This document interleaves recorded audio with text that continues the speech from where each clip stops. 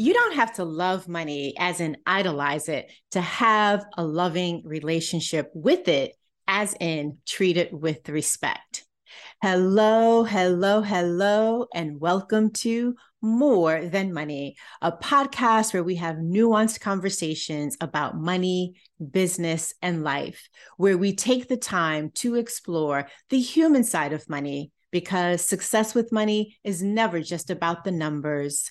I'm your host, Jacquette Timmons, and I'm really glad you are here with me today. Before we dive into today's episode, I want to have you have in the back of your mind a few questions.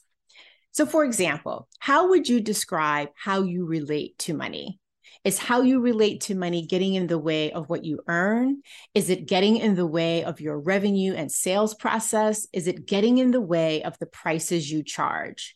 And if you are listening or watching as someone who doesn't own a business, is it getting in the way of how you negotiate your compensation package?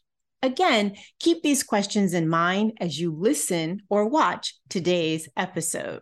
And speaking of, let's dive in. I've been told I have several Jacquette-isms when it comes to money. Here's one of them. Your relationship with money is one of the longest relationships you'll have. People are often caught off guard when they hear me say it, either because they don't really view themselves as having a relationship with money, because that's too woo-woo and not practical, or because they hadn't really considered the longevity of the thing they use almost every day, be it in the form of cash, credit card, or digitally. But once you see it, it's hard to unsee it. And it's easier to see parallels between your relationship with money and the other relationships you have that are longstanding, significant, or both.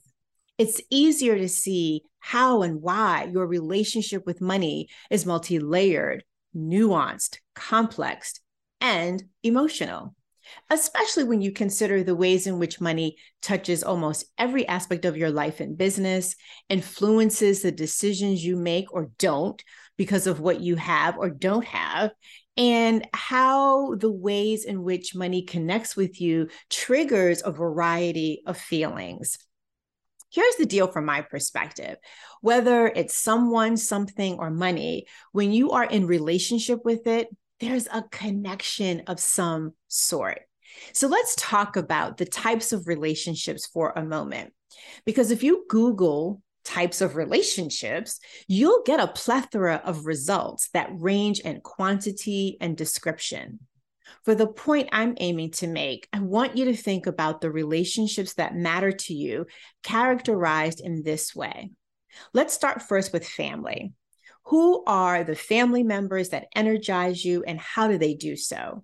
Who are the members that don't energize you, and why might that be the case? However you define healthy, which family relationships would you describe as healthy and why? And do the same for those you describe as unhealthy. Moving to a different category of relationships, others, be it friends, colleagues, clients, pets, or complete strangers. How would you characterize those relationships in that category that you enjoy and learn from versus those you simply tolerate? What makes any of these interactions transformational or transactional? Here's another group. Objects. What are the material things in your life? Which are purely functional? To which do you have an emotional attachment? Which are a hybrid? And maybe you don't believe in God, spirit, or the universe, or perhaps you believe in things happening unexpectedly or by accident, aka serendipity. How would you describe a presence, though, that is bigger than you and your relationship with this presence? And then finally, self. How would you describe your relationship with yourself? Are you your best friend? How often do you bet on you? As you consider what comes to mind for you within each category, which connections are expressed as love? In what ways does money impact the quality of these relationships? I'm asking this for a reason. Depending on your faith, you may have heard some version of the scripture, for the love of money is a root of all evil. And there are different, translations of it. But the particular scripture is 1 Timothy chapter 6, verse 10. Now, I am not a biblical or religious scholar, so I don't feel equipped to debate this from a religious standpoint. Besides, that isn't the point of today's episode.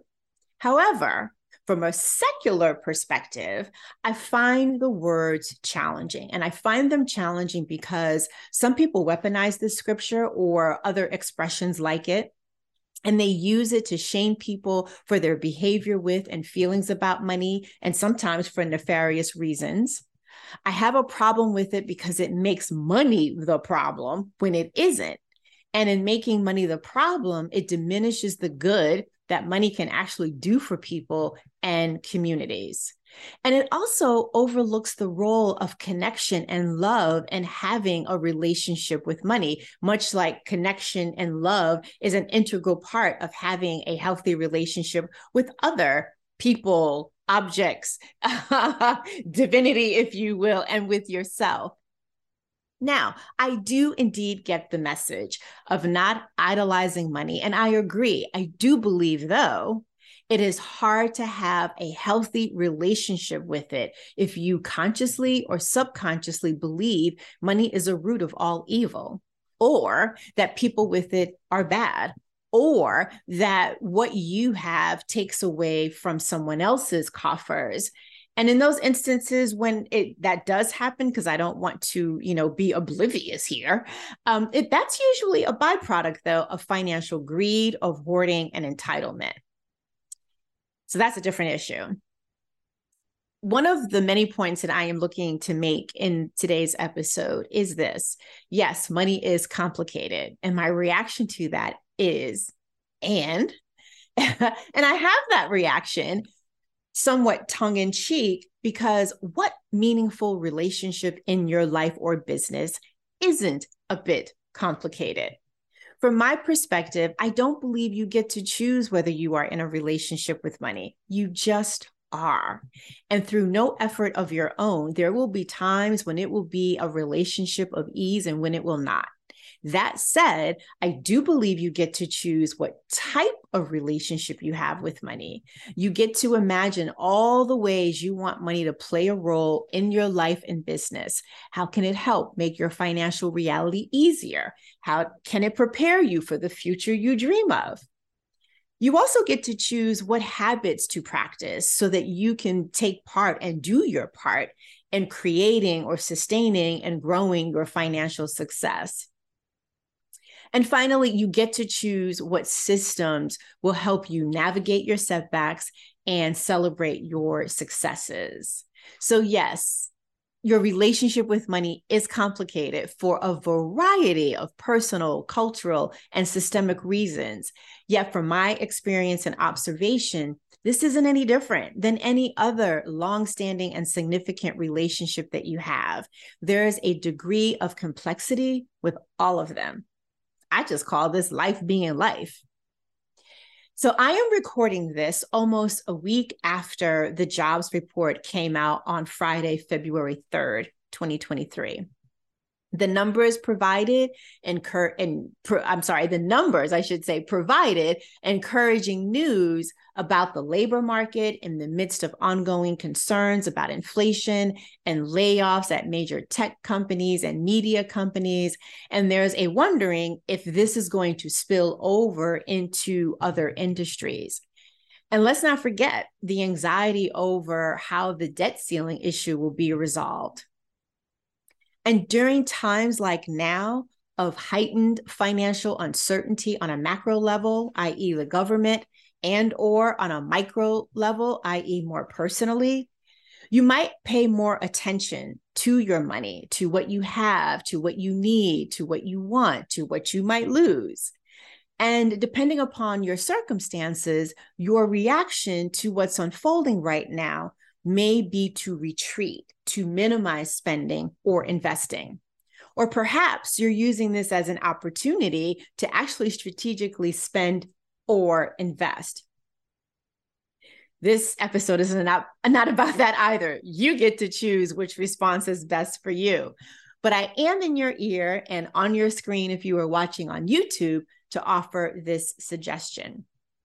You don't have to love money as in idolize it to have a loving relationship with it, as in treat it with respect. When you respect your money, you treat it as you would any relationship of meaning to you, not like one that feels threatening.